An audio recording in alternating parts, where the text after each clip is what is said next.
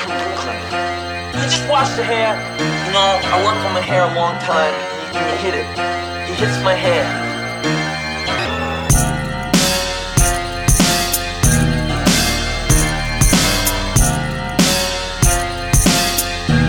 Over here now.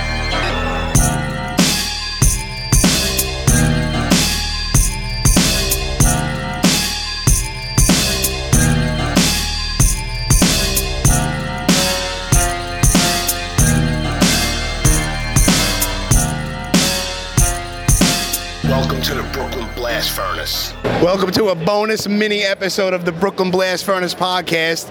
I am here with Mr. Ron Millkie, also known as Officer Dorf, from the original 1980 Friday the 13th.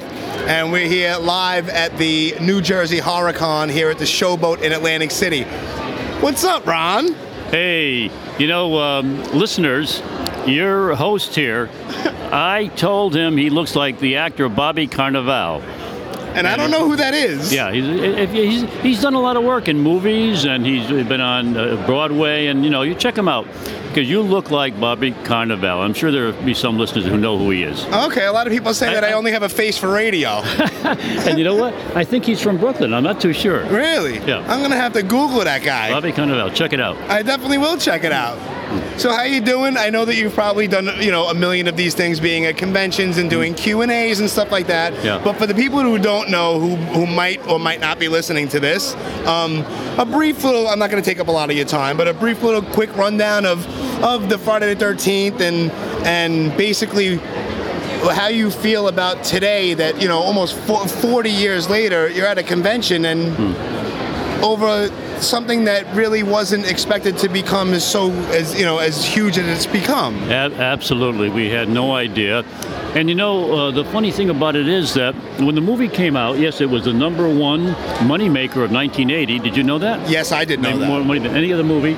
And then it didn't get the cult following for, I would say, a good 20 years. Yeah. And then it became the sacred cult. For a long time, people were not,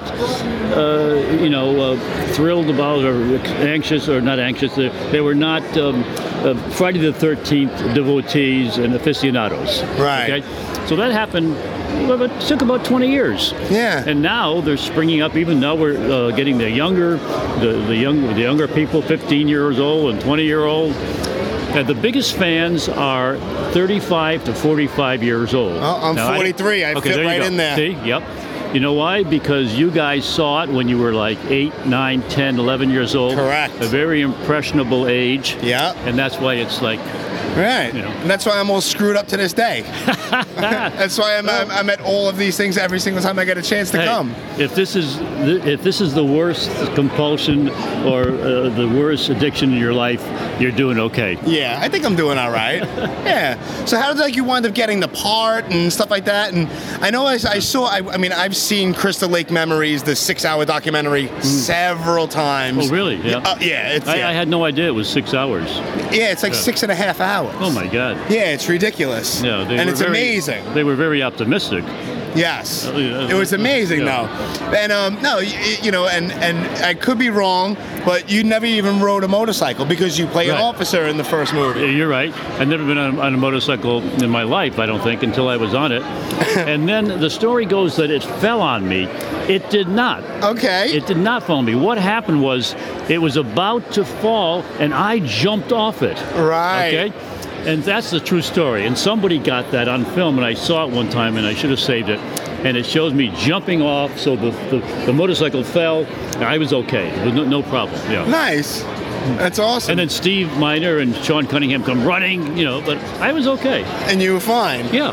All right. Well, I didn't give a damn about the motorcycle. No, why would you? I'm watching out for myself. Yeah, it's a movie prop. I can care less. That's right.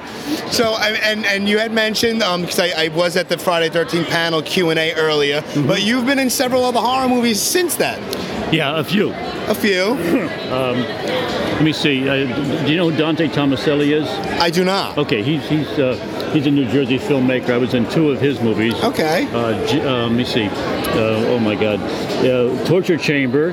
Nice. And Satan's Playground. Okay. Sounds like they're right up my alley. Well, it was memorable. Satan's Playground, I'll never forget, because we were filming up in New Jersey in the Pine Meadows. Right. It was January. It was the 2006, the coldest January we ever had, and we were out there, and I was in a skimpy police uniform. It was, I'm not exaggerating, 17 degrees below zero. Oh, Jesus Christ. And my hand, I got attacked by the Jersey Devil, and there's blood on my hand. So, Nice. so Dante, the director, wanted me to grab a hold of the top of the cruiser, the police cruiser, and fall. Well, my hand got stuck on the cruiser, Okay. and they had to get free zone to get it off. Really? And my skin came off with it. Nice. That's how cold it was. So it turned into a real life horror movie of sorts. Yeah, it was. Nice. That was one of the better ones. Okay. Satan's Playground. Yeah. Okay, so I'll definitely check it out. And everybody who's listening, you should go check it out. And now one last thing, I won't take up any more of your time, but one last thing about Friday the 13th. Those lines, were some of those improv, like just completely improvisational, or was everything scripted? Everything was scripted. Even like what you say to Ned?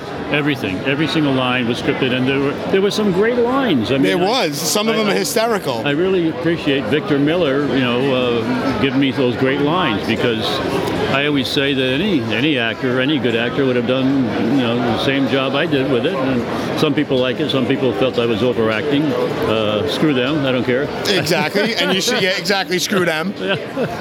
And so, there were great lines, and working with Kevin Bacon was an experience. I'm sure. Cool. So you can tell me to beat it and to sit on it, Tonto. Yeah. Can it, Cochise? Can it, Cochise? Awesome. Thank you for your time, Mr. Millkie. Thank you. Thank you so much. It Now was I gotta go see what this guy I'm supposedly looking like. What is his name? Bobby Carnival. Bobby Carnival. Okay. Cool. We're over here now.